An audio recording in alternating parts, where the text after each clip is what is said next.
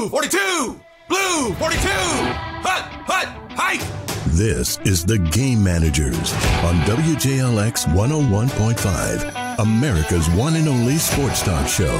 Breaking down college football's biggest games, latest news, and greatest moments. Are you ready? Because it starts right now.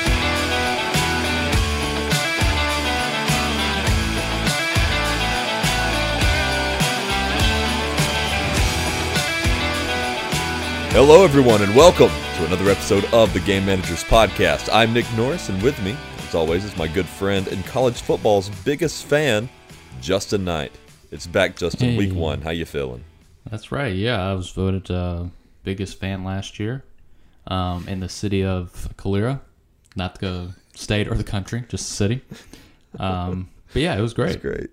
Yeah, congratulations. That's awesome. Thank you. Did you enjoy Week 1 of college football? Did you have a good time? Yeah, I think it was some good games on. Like I said, the Florida-Utah game was pretty good. Notre Dame, Ohio State was good. Georgia and Oregon, what a great game that was too. But yeah, it was great to have it back. I love when football season's back and get to watch. Even most of the time Auburn disappoints you, but it's always fun to watch them play. Well, all those games you mentioned we're going to talk about, as well as we're going to look at Arkansas's game, Auburn, Alabama, all these teams' games as well in depth later in the episode. At first, though, before we get there, we do have to do some news. And Justin, college football is my favorite time of year because we don't have time to do a lot of news. It's less work on me. Yes. Usually just try to find 3 to 5 little things. This week I got 3. It's going to be great. Yep, I So don't have to listen excited. to you talk as much, so that's great. So first up on the news here, Brian Robinson Jr., he is back with the Washington Commanders. Of course, he was also a former Alabama player.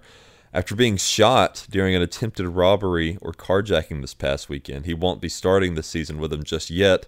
They did put him on the non-football injury list, so he will be out for at least 4 weeks. But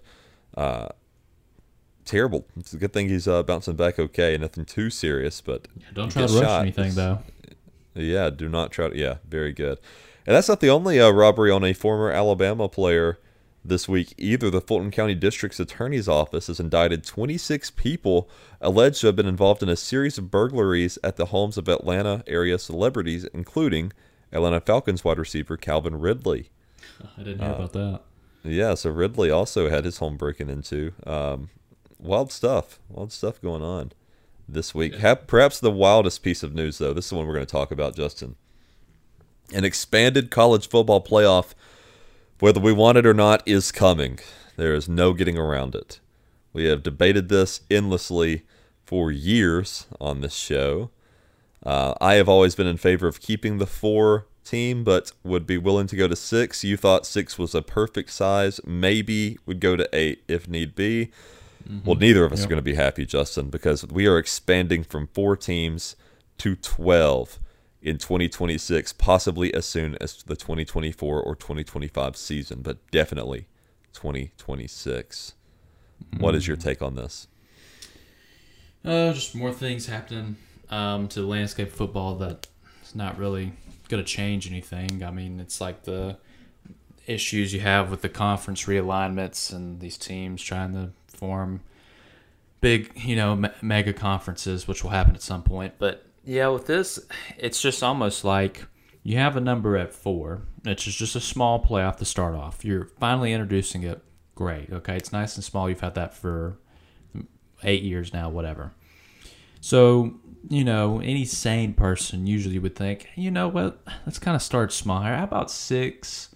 Go to 8, somewhere in that range. Because then at least you have all the 5 power conference champions. You can go ahead and give them an automatic bid. Boom, you're in. And then you have, the remaining few as an at-large bid. But no, we went to 12 right away. Just go ahead and throw 12 teams into the college football playoff, which, as we've already discussed in, like you said, many years, there's usually only 3 to 4 teams that even have a shot of winning. Mostly, it's just 2 teams. you're going to have Yeah. two teams that really have a great chance of winning it. So now you're going to Sometimes throw just one. So, yeah, sometimes there's just one team. Yeah, I mean, even like last year, even though Alabama beat Georgia in the SEC championship, I think majority of people knew Georgia would probably win it at some point, and even beat Alabama again the second time. But we knew it would be those two teams. Now you go to 12. So that's just basically it's a money thing. They get to throw out these big playoff games now, to where they can try to charge more money for it. Especially they're going to have, I guess, some of these playoff games at some of the home stadiums of the teams. So charge more for the tickets. Yeah. More games, televised on ESPN, blah blah blah. And it's just going to be pointless games. Maybe they'll be a good game, but then it's just leading up to them getting blown out by the top, number 1 or number 2 team in the country. So regular season, like you brought up when we were talking about it, not going to really mean anything. I guess they're going to put it down to 10 games now, maybe. Yeah. Well, let's then talk a conference about that championship.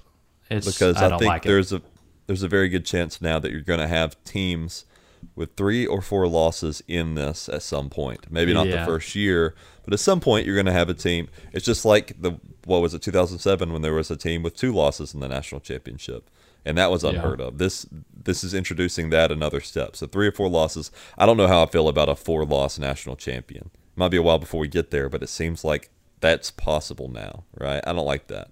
Well, it was with the Super Bowl when the Giants beat the Patriots, and they were 8-8 in the regular season. Yeah, and it was so undeserving. They just lucked out and somehow found a way to win. And that's probably going to be people's arguments. They're like, oh, well, you never know. A 4-team could just finally get on a roll. But college football is completely different than professional football. Professional, you have athletes that have played for so long, and they are on a whole different level. College, you're going to have these few teams, and there's not going to be a 4-loss team that's going to somehow miraculously make a great run in college football. This isn't college basketball, or this isn't baseball. This is football. It's pretty cut and dry. Well, before we get into the things that I don't like about this, I have a lot of complaints. I do want to say some things that I do like about the possibility of this. I do like that there's an opportunity now to make bowl games meaningful again. You'll get more bowl games that matter, which is nice because they'll make up these 12-team playoff games. Yeah. So I like that. I also like that there's a possibility that there'll be some home-hosted playoff games. I think that's fun. I'd love to go to an Alabama or Auburn game where those teams are getting to host a playoff game. And that's great. The thing I hate about it is the setup. Now, the setup is not in stone yet. They're still working out the kinks, but according to the NCAA.com's website, this is the format, the loose format they have so far. The 12th, and this is verbatim, the 12-team playoff will be made up of the 6 conference champions ranked highest by the committee with no minimum ranking requirements, and the 6 highest-ranked teams not among the conference champions. So you win your conference, you're automatically in, which we assume that would be the case, and then they can pick 6 others that are not conference champions. So what conference are they using? So they said the top 6 conference champions. So you got the Power 5. So who's the 6? Is it like the American Athletic Conference? Is it going to be? So they haven't said yet. What I think it will be, though, I think it'll be Power 5, and then whichever conference has the best, they deem has the best team that year. Yeah, I guess so. So I think it'll be one group of 5 champion. I think that'll be able to rotate. Which, if you're going to do it, I don't mind that. And then it goes on. The 4 highest-ranked conference champions will be seeded numbers 1 through 4 and receive a first-round bye. So 1 through 4 will not play in the first round. The other 8 CFB teams would play in the first round. Number 12 at number 5, number 11 at number 6, number 10 at number 7, and number 9 at number 8, held at the higher seed on a campus site or another location selected by the higher seed. So potentially they could choose, I can have this at home, or the Chick-fil-A Bowl could maybe reach out to them and say, or you can play it here and we'll pay you some money, and they could maybe choose to do that. That's possible. That's not for certain, but that's possible, a thing that could happen, right? Yeah. I don't mind that. I just hate the only thing about this that I hate is it's going to make the regular season, I think, a little less meaningful. something that makes college football unique on its own. You can't just get hot in college football and go win it all. You have to earn it from the beginning. And now that's not really the case anymore. And maybe, you know what, maybe we'll watch this and I'll think this is great. This is even better. But I don't think that's going to be the case. I like the tradition of college football. I don't want to see that change.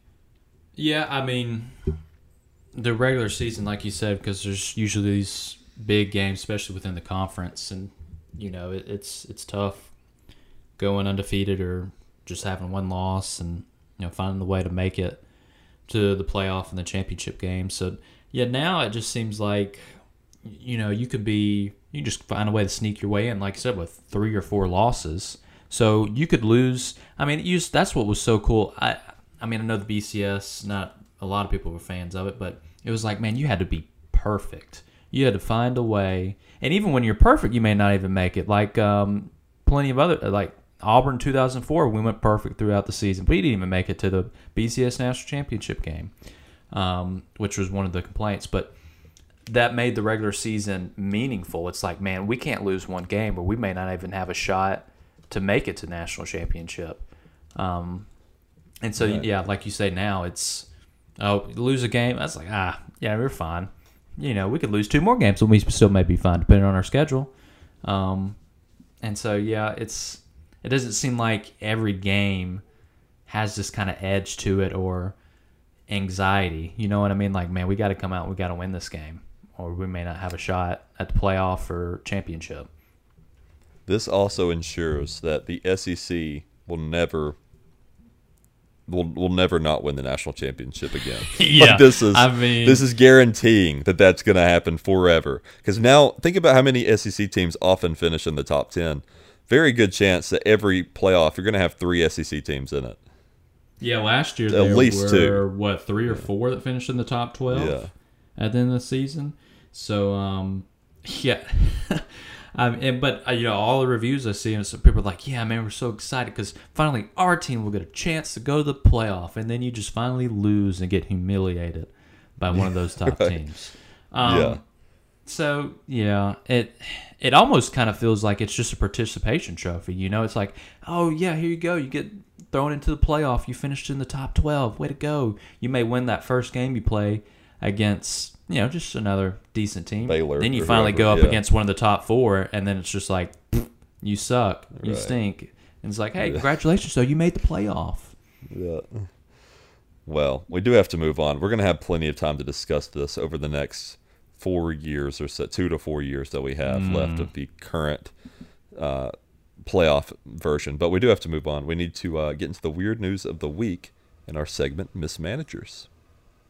Peculiar and wonderful and terrible and bad, mismanagement and mystery and dreams you never had. Grisly or grievous or beavers with cleavers, audacity and specialty and used to drive you mad. It's a wonder any one of us can manage to survive in a world of mismanagers. All right, in a world of mismanagers this week, we're going to start out with a story from Sky News here. Now, Justin, we both went to college together. We went to the University of Montevallo. We took some classes that were not necessary for our education, per se, but necessary to get our degree. I think we both took a stretching class, did we not? Yeah, it was like something like that, I believe. Yeah, it was. Most of them were a joke. Yeah, let's be honest. Yeah, paid $2,000 to stretch. Well, there's a university in Texas. They are offering a class on Taylor Swift. Oh, the Taylor Swift songbook will fill a blank space at the University of Texas at Austin. Many of the star song will be read alongside Shakespeare and other artists. Students will hope to know all too well by the end of their studies. Would you? Yeah. Hey, sweetie. What are you studying in college? You know, I'm taking that Taylor Swift class. It's really helping me a lot with my studies.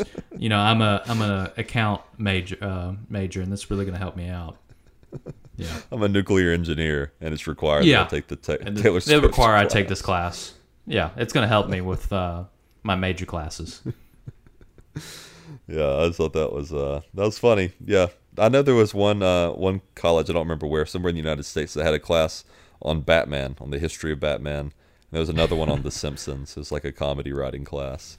But, and so now you have the student loan repayment, and it's like, oh yeah, I went to school, the Taylor Swift class, Batman classes, but yeah, I need to get you need to help me out with my loan here, because this is what I took out of my time to go to school for, is these classes right here. Now, if you are in honors at Texas State University, you can be eligible for the Harry Styles class. What a joke. Wild stuff. Good stuff. These next few come from ladbible.com. Pilot threatens to turn plane around if passengers continue to airdrop nudes. This is what? That's why the pilot actually came over the intercom. Said, let's see what he says here. He says, "We're going to have to get security involved. He said he'd hate to have to pull back into the gate. Everybody's going to have to get off if they do not stop airdropping nudes. Whatever that airdrop thing is, quit sending naked pictures and let's get yourselves to Cabo," he added. That's wild. You can listen to the video of it. Pretty funny. He has a very measured tone throughout the whole thing, which is also great. Yeah. Yeah, that's fun. Good stuff. This one also comes from that same site. And this one, okay. Cryogenically frozen Sylvester Stallone is discovered in Australia. I say that again?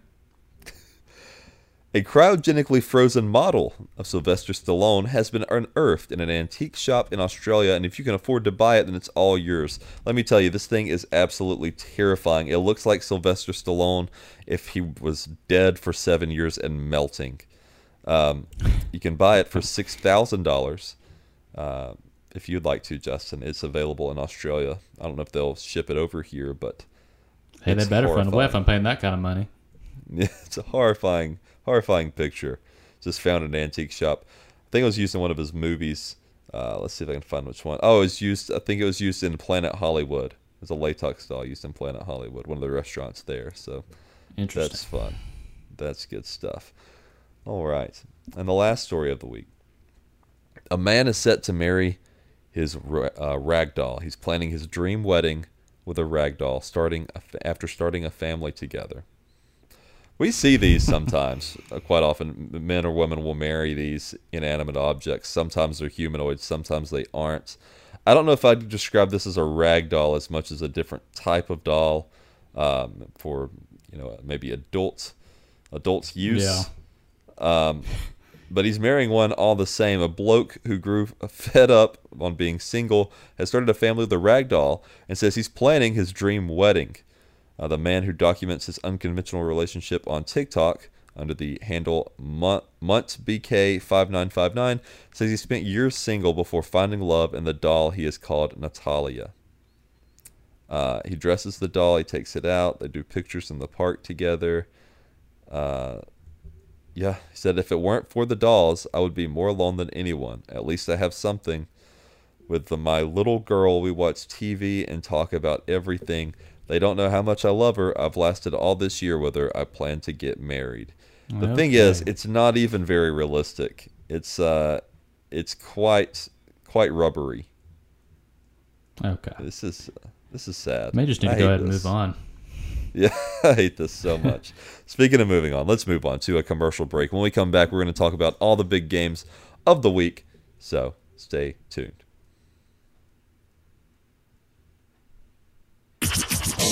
You're listening to The Game Managers on WJLX 101.5.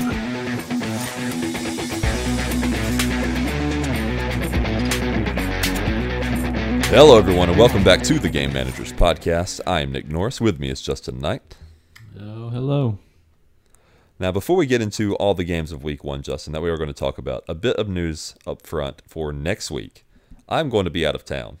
I'm going to Gatlinburg. The plan, as of right now, is that you and our old co-host, Aaron Patterson, are going to do the show together. That reminds me, I have to teach you how to use this website and all the stuff with it. So, remind me to do that at some point this week. Anyway, so next week I will not be here But Justin, you will be, and you'll be rocking on, carrying the show on your back. Terrible. As you always do. It's going to be great. It's going to be a blast. You excited? No. Okay. Well, let's talk about the games of the week anyway. I think we'll start out with the two that affect the most fans around here. How about we talk about Alabama up front and their 55-0 win over Utah State, coming out looking very strong. Bryce Young with 6 total touchdowns, 5 through the air, 1 on the ground, 100 yards rushing, several yards passing. I got to pull up his stats here. But what was your take initially of Alabama, how they looked? I didn't watch any of the game. Really? You didn't watch any of it? Didn't watch any of it. Oh, fair enough. Actually, I saw one play, and it was Utah State, the quarterback overthrowing a wide receiver. And I was like, okay. Nope, I've seen enough. Yeah, not much competition, to be honest. Yeah. No, it's just, the usual. Nothing surprising. It looks like one of Alabama's starting wide receivers, true freshman, Prentice. He went to Calera High School. Looked cool. like he had a pretty good game, 5 catches, 60 yards. But yeah, top rusher, 5 carries for 100 yards. I'd say that's pretty efficient. And you said, those Youngs. Yeah, that's actually good to see because I know people last year were talking about they want to see him run the ball more. So, I know it's Utah State, but if he can actually show his running ability more than, he's obviously upped his game and he's more of a threat too as well because you have to deal with that as a defense. So, I would say that's probably the most impressive thing to me. Yeah, no, he was very impressive. And I got the passing stats here finally. 18 for 28, 195 yards. Like I said, 5 touchdowns. Very impressive. And he got out of the pocket a lot, had some quarterback sneaks and whatnot. So very good. Seeing him run around, do his thing. And he's going to have to do that a lot this year because the offensive line, that is a concern. They didn't look great. They were getting back to Bryce Young. Utah State defenders were getting back to Bryce Young. That's not ideal.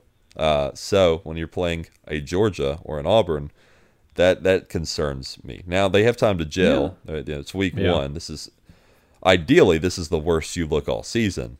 But I was not extremely impressed with the offensive line that I saw, especially early on in the game. Got it together a little bit more as it went on, it seemed, but I don't know how much of that was them playing better or Utah State getting tired and mentally defeated. Either way, we're going to find out in the coming weeks here. Alabama defense, though, played very well. Held the Utah State Aggies to just 57 yards passing, just 79 rushing yards. Very efficient. The top tackler here was Moody with 6 tackles. He had 3 on his own. We didn't have any sacks, though. Not a single sack in this game. Really? At least not for Alabama. Utah State got a sack. But everybody did their jobs. There wasn't a need for it. Obviously, you only, if you're totaling 100 yards a game, keeping your opponent's offense to that, you're going to do all right. So, good stuff though. Plenty of tackles for losses, just not any sacks. So, very it'll be interesting to see. I know Texas probably doesn't really have a great D line by any means, but I guess just to see in a big game like that early on in the season, see how the O-line does against Texas and how Alabama looks on the road.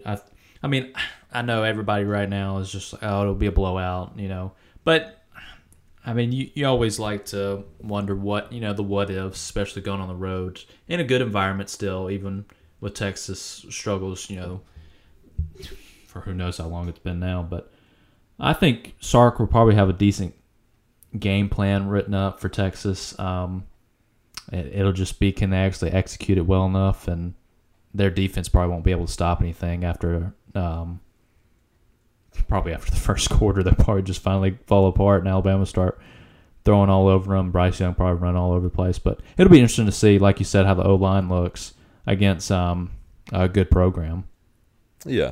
And as of right now, the ESPN matchup predictor gives Alabama an 81.8% chance of beating Texas. We don't have those those stats for or not stats, but the spread or the money line or anything right now on the ESPN app. So I'm not going to take time to Google that because I already know it's going to be well in Alabama's favor. But it'll probably be 3 touchdowns.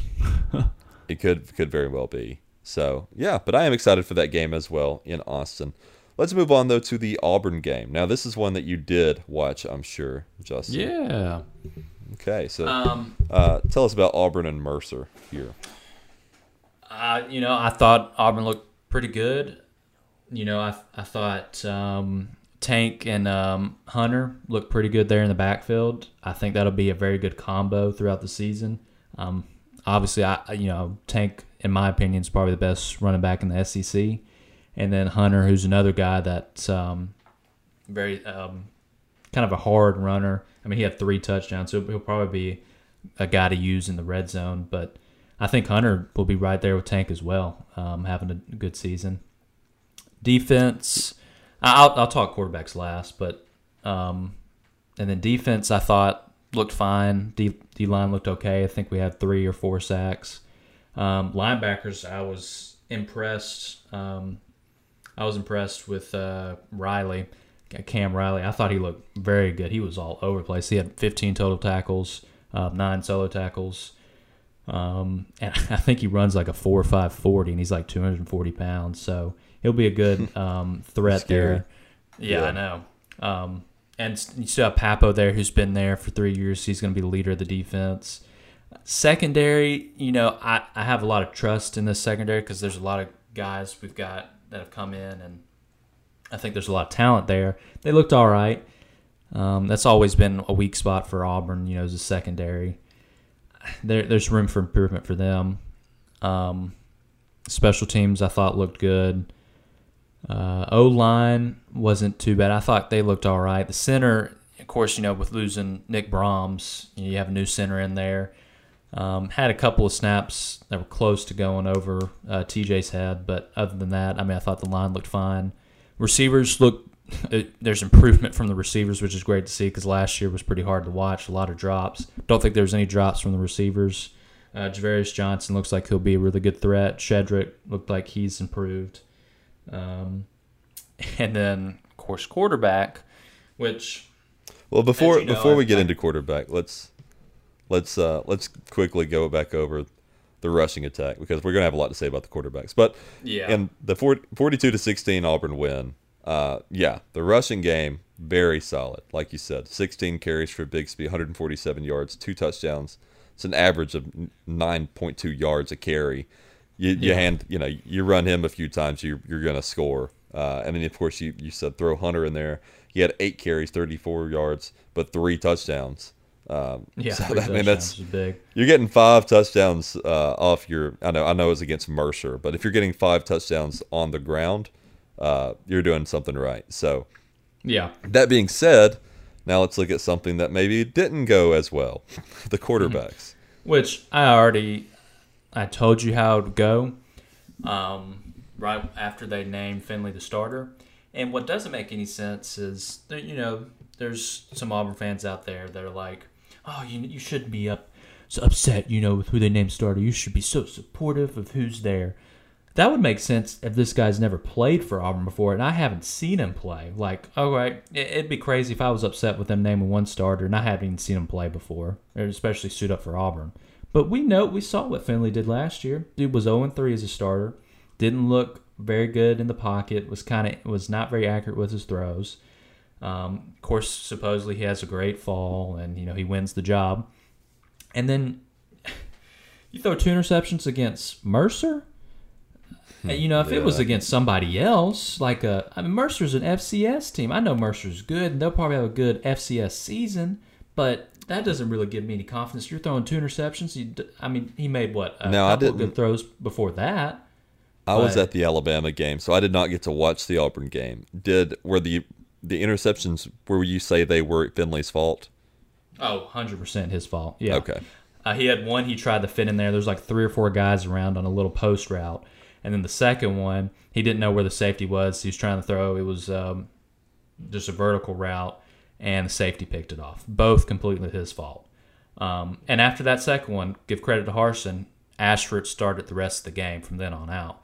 And I thought he looked good. I think, what works for Auburn and has worked in the past is when we have a dual threat quarterback, someone who can make throws when they need to, but is very athletic and can run the ball.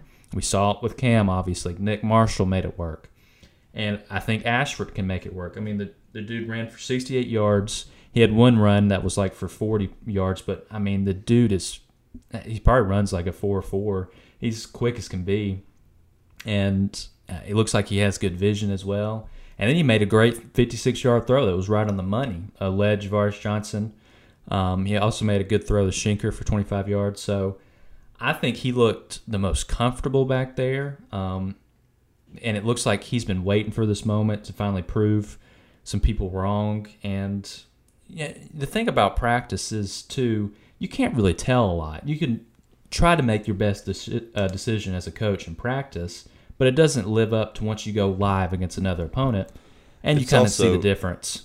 It's also impossible to replicate the pressure of playing on a Saturday. It is. Yeah. I know they do a good job of pumping in crowd noise into facilities and things, but it's not the same. Playing something over a speaker and then actually physically seeing someone yell at you and spit their beer at you or whatever is very different. So we do have to wrap up this Auburn game, though, but let's take a peek into next week. Good thing for them as they continue to figure out their quarterback situation. They will be playing San Jose State. Shouldn't be an issue regardless of who they start. Auburn has a 96.3% chance of winning according to the ESPN matchup predictor. I'd say that's very fair. So maybe we'll see a little bit more of who. I don't know. I'm sure we'll see both those guys again. But I'll just make quick because Harsin said after the game that TJ's still the starter, which I mean he has to. He doesn't want everybody to see look at him like, oh, Harsin doesn't know what the heck he's doing. He's already changing starters. Yeah. So it'll probably be the same thing. And I hope they split the snaps, and especially in the first half. And also, just because he's the starter now doesn't mean he will be by Saturday. A lot changes in practice. Could change. So, yeah, it makes sense he wouldn't say, "Oh yeah, he's the starter now," based off one decision.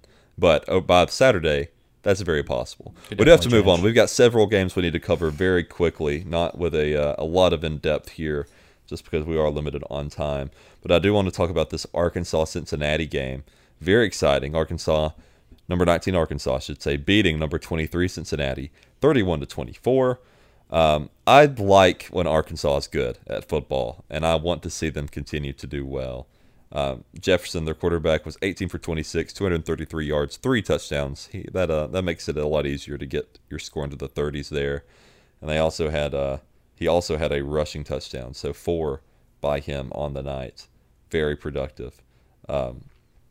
It sucks for Cincinnati. They got 2 losses in a row now, I guess. But, you can't win them all, and maybe they'll bounce back. But yeah, I thought Cincy played pretty good, too, against Arkansas. If a couple of things go their way, who knows, they may have actually won the game. But, Arkansas is right there with Auburn, one of the toughest schedules through the season. So we'll see what they're able to do. I think they can have a good year, but you're just stuck. You're playing a very hard schedule, so we'll see how it works out for them. A game we're not going to have a lot to say about, but is interesting. Georgia just stomping Oregon, 49-3. The defending national champion. They may have fell off a little bit, but it hasn't been much. They still looked very capable of being in the national championship run as well. Bo Nix, of course, transferred from Auburn to Oregon. Bo Picks. He's not a great day. 21 for 37, 173 yards, 2 picks. No touchdowns on the air, through the air or on the ground, obviously, as Oregon did not score a touchdown, only a field goal. Yeah, tough night for Bo Nix. It's like he was born to lose to Georgia, but or just lose games and throw interceptions. Probably the last time he'll ever have to face Georgia or Stetson Bennett again, who was 25 for 31, 368 yards, 2 touchdowns. Very good night for Stetson as well. He also had a rushing touchdown. So. Yeah. Okay. And, I can't believe I'm actually saying this. I'll say it real quick, but Stetson actually looks better, and he looks finally comfortable in the offense since he's been there for a few years now. And I guess, surprisingly, maybe Georgia can have a better year than what I was predicting. Just thinking maybe they'd slip up a couple games, but they can somehow replicate this every week. Watch out. I guess maybe they could actually have a chance to repeat. Oh, yeah, for sure. Absolutely. So, definitely one of the stronger teams to watch out for. Another big game. Number 2 Ohio State beating number 5 Notre Dame 21-10. This one went about as I thought it would. I thought Notre Dame would come out, keep it close first half, but they have a new coach. So his first game debut against the second ranked team in the country. Not ideal. CJ Stroud looked great, 24-34, 2 touchdowns, 233 yards. And Henderson was their top rusher, 15 carries, 91 yards. Notre Dame, though, I mean, they couldn't get a passing attack really going. 10 for 18, 177 yards, but they couldn't find the end zone with it. And, of course, their only touchdown was through on the ground. And when you're playing a team like Ohio State, who has a pretty good balance, you kind of also need a very good balance. So, sucks for Notre Dame. They're going to be fine. They still are going to have plenty of games to possibly win. But the last game I want to talk about, and this one we'll probably talk about the most, this was the Florida-Utah game. I had a lot of fun with this game. I didn't get to watch it live. I had to go back in and watch the highlights later. I was keeping up with it on my phone. But what an ending with that pick to seal the deal for Florida. Keeping it close. Utah looked good. Florida looked good. Florida looked the best that we've seen them since they played Alabama last year, I'd say. Yeah. But yeah. Of course, Utah, they got to throw them in the top 10, and what are they going to do? They're going to lose their first game. They'll probably they'll win the Pac-12 again. I don't see. Now, maybe USC will actually stand a pretty fighting chance. They look pretty dominant. I know it's against Rice, they put up but 60. Yeah. USC looked pretty good, so maybe they can make a run. Yeah, Utah's probably overrated, as they usually are. But, yeah, very impressed with Florida. Great start for Billy Napier, especially with how dreadful they looked last year and how everybody usually quit on the team, and Dan Mullen. Right. Great start. Especially, you have that kind of game at home and thrilling win. And, man, I never get it. Utah was right there at the 4-yard line. All you need is a field goal to tie it. Don't do anything crazy. What does this quarterback do? He stands back there in the pocket forever, staring at his wide receiver, and throws an interception. So screwed themselves right there. But, yeah, great job for Florida to have a goal line stand right that. And maybe they'll actually be better than what a lot of people think. I know it's the first week, but, maybe they can actually make a decent run and find a way to have a pretty good season, maybe double-digit win season. Yeah, I was impressed with Anthony Richardson, their quarterback. 17 for 24, 168 yards through the air, but also 11 carries for 160 yards, 3 touchdowns. If you're averaging nearly 10 yards a carry against a very good Utah team, you're doing pretty well. So, and then Johnson Jr. also had a touchdown. He had 75 yards on 12 carries. So they've got the rushing attack down and the passing game pretty great too. 168 yards. That's average of 7 per completion. So yeah, and very efficient good too. 17-24. So. Yeah. So I'm excited to see what Florida does. I'm excited to see all these SEC teams finally bouncing back again between Arkansas and Florida and maybe Tennessee and some of these others that you're like, this is fun. This is fun when everybody's good. Now, we actually, Justin, have more college football this Labor Day weekend. LSU is playing Florida State as this is airing. And Monday, we get Clemson and Georgia Tech in the Chick-fil-A kickoff game. So, week 1, not quite over yet, but a lot of football in the year. And I'm excited that we're finally back to it. But, Justin, you know what else I'm excited for? What's that? I'm excited to hear what you're going to teach us today in the Learning Corner with Professor Knight. All right, students, gather round and put on your listening ears. It's time to visit the Learning Corner with Professor Knight. What are we learning today, Professor? This was, you could thank Nick Norris for this idea. It's nothing specific. It's just the biggest upsets in college football, not just, a week or anything. This is just all time. So I thought it was interesting. Okay. Maybe pick out the top 5 or so. Yeah, very good. Top 5. Come on, man. We're on the same page. Yeah. We're on the same page. I'll run through this pretty quick. Some of these are pretty interesting. Number 5 is Howard versus UNLV. This was 2017. UNLV, right. They were so favored that Las Vegas didn't even bother having a point spread for it. Some other betting agencies, they had UNLV as a 45-point favorite. And Howard received $600,000 to play UNLV, part of college football's typical guaranteed games. But Howard, of course, they spoiled the presumed beatdown thanks to 330 total offensive yards and 3 touchdowns from Kalen Newton, Cam Newton's younger brother. That's right, yeah. And they helped the Bison hang on to a 43-40 victory. I forgot about that game. Very crazy. Poor UNLV. They have not bounced back from this since. Next one, you've got the University of Washington versus Oregon State.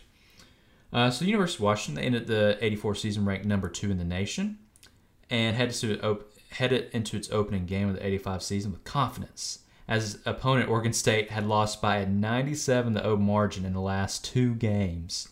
Oh my gosh. The Beavers were a 38-point underdog, and their starting quarterback and leading receiver were both out of the game with injuries. But with 1:30 left in the fourth quarter, Oregon State intercepted the Huskies 4 times and blocked a punt and recovered it in the end zone to take the lead and eventually What an win the insane game. ending. That is insanity. What a choke job. Yeah, for real. That's amazing. That was 1985. So now we go to Notre Dame versus Oklahoma, 1957. The final score was 7-0. But so who owns the longest winning streak in history of college football? That would be Oklahoma, who had a 47-game winning streak from 53 to 57. And it seemed unbeatable after back-to-back national titles, so much that Sports Illustrated featured the Sooners halfback on the cover with the headline, "Why Oklahoma is Unbeatable." When unranked Notre Dame arrived to Norman to face number 2 Oklahoma, the Sooners were a 19-point favorite. Game was back and forth, defensive battle. And then there's a play in the late fourth quarter where Notre Dame, 20-play, 80-yard drive to seal a 7-0 shutout, an upset victory over Oklahoma, making the Sooners' first shutout loss in 123 games. Wow. So very nice. Very good. 2007, this is number 2, Stanford versus USC. Oh, yeah. So heading into the game, Stanford was 41-point underdog against USC, and redshirt sophomore Pritchard was set to make his first career start for the Cardinals. The second-ranked Trojans entered the matchup riding a 35-game home winning streak, while Stanford held a 1-3 record and hadn't had a winning season in 7 years. So table was set, of course, for USC to dominate, but this was one of the biggest upsets in football history. In Jim Harbaugh's first season as head coach, Stanford's 5 forced turnovers and a blocked extra point helped keep the game close. But it was Pritchard's 10-yard touchdown on 4th down with 49 seconds remaining in the fourth quarter that sealed the deal for the Cardinal win, a 24-23 win. Wow. All right, and of course, you want to guess number 1? You probably know this one. What do you think the number 1, the biggest upset is? Is it a recent one? I mean, it's this century. Okay. Hit me with it. What is it? App State versus Michigan, Oh, 2007. right. So Yeah. that was actually a week 1 game. So this cool. kind of goes, this was September 1st.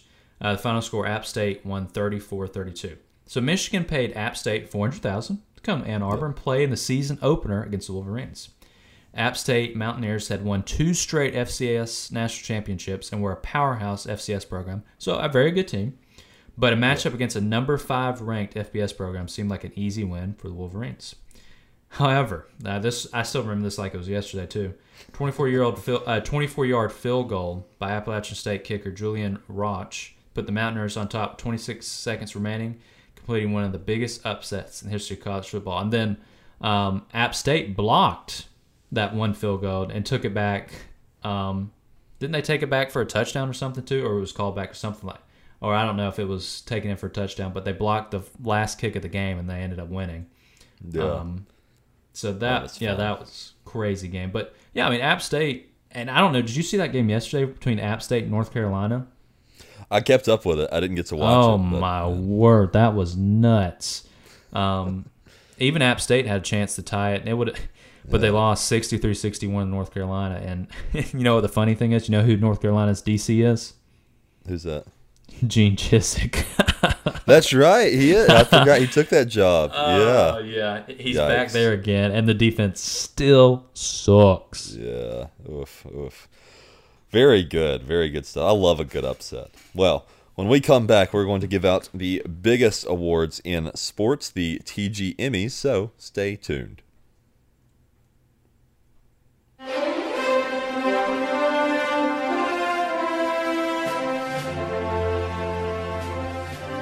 Hello, everyone, and welcome to the Game Managers Podcast, where we are about to give out the most prestigious awards in college football, in the sports world entirely, the TG Emmys.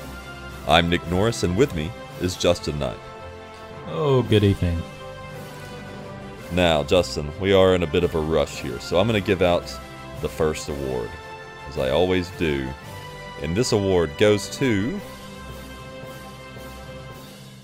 my favorite highlight of the week. And the recipient of this award is Alabama defensive back Kyrie Jackson, who, I don't know if you saw this clip, Justin. He literally tackled a Utah State ball carrier by tackling a Utah State blocker into him. He knocked down two guys like bowling pins to get to it was insane. He pushed the blocker and he just flies into the ball carrier. It's amazing. Very good stuff. Very nice. Very good. What is your award for us today? All right, this is a first. This is a big moment. This award is the I Told You So, and I'm giving it to me. Justin Knight, one of your first award winners. It was for I Told You So about TJ Finley. I've been trying to tell you, everybody, for months this guy should not be on the field. And he proved it last night with 2 interceptions against Mercer. Maybe he'll completely change it around next week, a miraculous change of events. Probably not. But hey, I'm going to give myself this award. I'm usually humble, but hey. No, you deserve it. Congratulations. Hand claps for myself. Everybody clap. Yeah, very good. Best of the week. I'm going to give it to Florida's Amari Burney for the interception that sealed the upset over Utah in Billy Napier's Florida debut. Very big stuff. Very good. Excellent. Very nice. Clutch play. And bust of the week. The opposite of best of the week. This goes to the Yankees, who are in the middle of a total collapse right now. Another loss to Tampa Bay, 2-1 Saturday night. What's going on with the Yankees right now? The bats really aren't clicking, and pitching hasn't been very good, but I absolutely love it because when they had the best record in Major League Baseball, there's this Yankee page on Instagram, and the caption was, "Best Yankees team of all time." And I took a nice little screenshot of it, and I can't wait when they lose. Heck, they may not even win the division. The Rays are only 4 games behind the Yankees. The way the Yankees are playing, they may not even win their division. I can't wait to see the Yankees crumble, fall apart once again, so I can just send this guy this little screenshot and be like, "You were full of crap then and will always be full of crap." But he'll probably go back and say, 27 rings. So it's great. I love it. Good stuff. All right, well, that brings us to our final segment of the day, listener letters. Go-getters write letters, we're the ones who read them. Please don't stop writing in to fill the time we need them. We are reading letters, the letters wrote by you. We are reading letters, the letters wrote by you, and if you'd like to write us a letter, you can do so by writing one to GameManagersPod@gmail.com or find us on Facebook, Twitter, and Instagram at TGMPod and send us a message there. Don't forget to follow us as well. This first one comes from Grant. He messaged the Twitter. He asked, who has the hottest seat in college football right now? I think there's a clear number one. Oh, there sure is, especially after yesterday, too. Yeah, and that would be Scott Frost at Nebraska. Scott Frost. Yeah. They did end up winning that game against, who was it, San Diego State or something like that? No, it was worse than that. It was some FCS team. Yeah. Yeah. It was some Dakota or something team. There was a D in it, I remember. Probably like South Dakota they ended up surviving. State. I think that's what it was. They ended up surviving, but it didn't look great. It wasn't a very good, win. No, they were necessarily. They were 30-something point favorites, and then in the third quarter it was tied at 17. Yeah, terrible. I still don't get how this guy. Obviously, he'll keep his job now because they ended up winning comfortably, but It was to the point that I texted you. I was like, "There's no way they can keep this guy around, especially if they somehow only won by less than 10 points or something like that." Right. But this guy should not be a coach. He'd have been done. They would have fired him today. Easily. Yeah. According to Hot Seat or coacheshotseat.com, which I frequent this time of year, they think that Jeff Scott at South Florida is the next hottest seat behind Scott Frost, followed by Jeff Collins at Georgia Tech, David Shaw at Stanford, and Steve Sarkisian at Texas. However, I would argue that Brian Harsin should be in that top 5, not because of his performance, but because of how much Auburn hates him.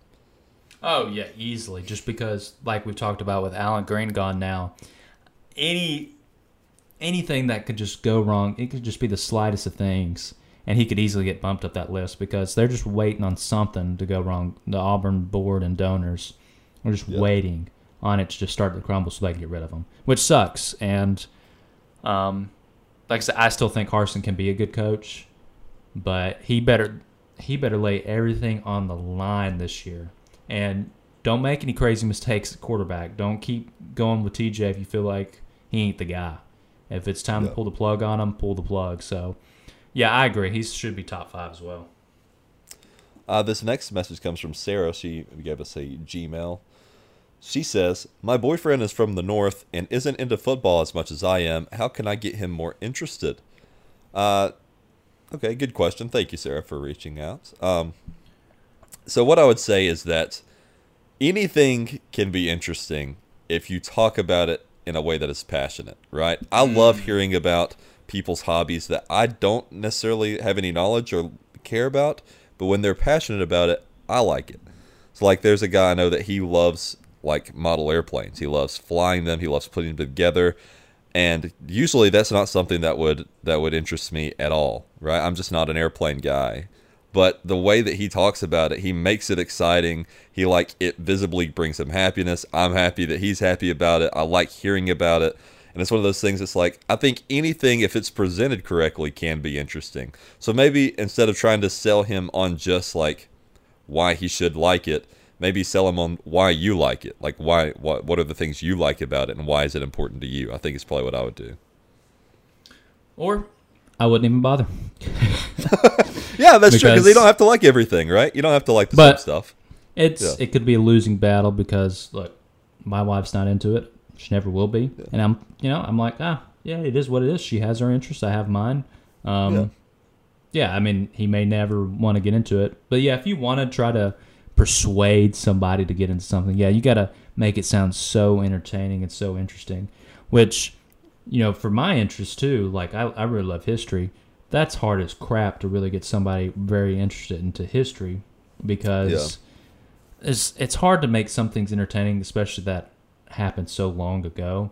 But if you talk to in a certain way and just kind of try to paint a picture of things, be like, wow, that's interesting to see how things were during this time period, or I didn't really know that happened in American history or this country's history. Like you said, I think if you paint it a certain way, you can make it interesting. But then there's times, too, it's like, look, what's even the point to bother with it? They may never even have any interest in it, and that's fine, Maybe you're just going to have your different interest.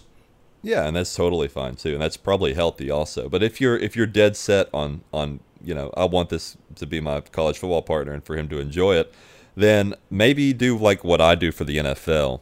I don't really follow teams. I pick out players, and I follow them.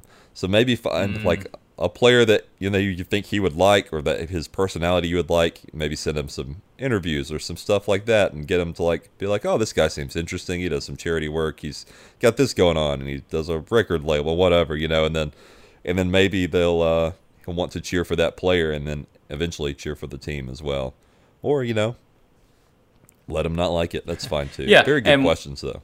Yeah, and what I do, I'll keep it short, just kind of small things too. Just kind of show some plays or just talk about a couple of things like, wow, check out this play right here, or look at this. And, maybe they'll start asking some questions. You can explain, some of the rules or whatever. They don't really know anything about that too, or, they don't know some things about some certain teams. Just kind of small things, kind of throw some little things at them here and there, that may kind of catch their attention. All right. Well, that is the show, but thank you, everyone. Great questions.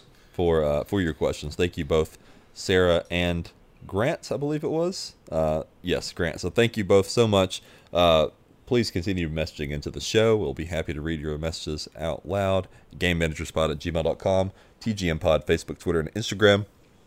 And next week, it'll be Justin and Aaron steering the ship. So good luck to you, fellas. Yeah, you may want to tune out for that one. Go ahead and forewarning. So we will see you then. I'll see you in a couple weeks. But Justin, you'll be right back with them with another War Eagle anyway, just like you're about to do now, right? Right now, yeah. Hey, Auburn fans, hang in there. But hey, as always, War Eagle anyways. Blue 42! Blue 42! Hut! Hut! Hike! Thank you for listening to The Game Managers. Like the show on Facebook, Twitter, and Instagram at TGM Pod. Until next week, goodbye, adios, and sayonara.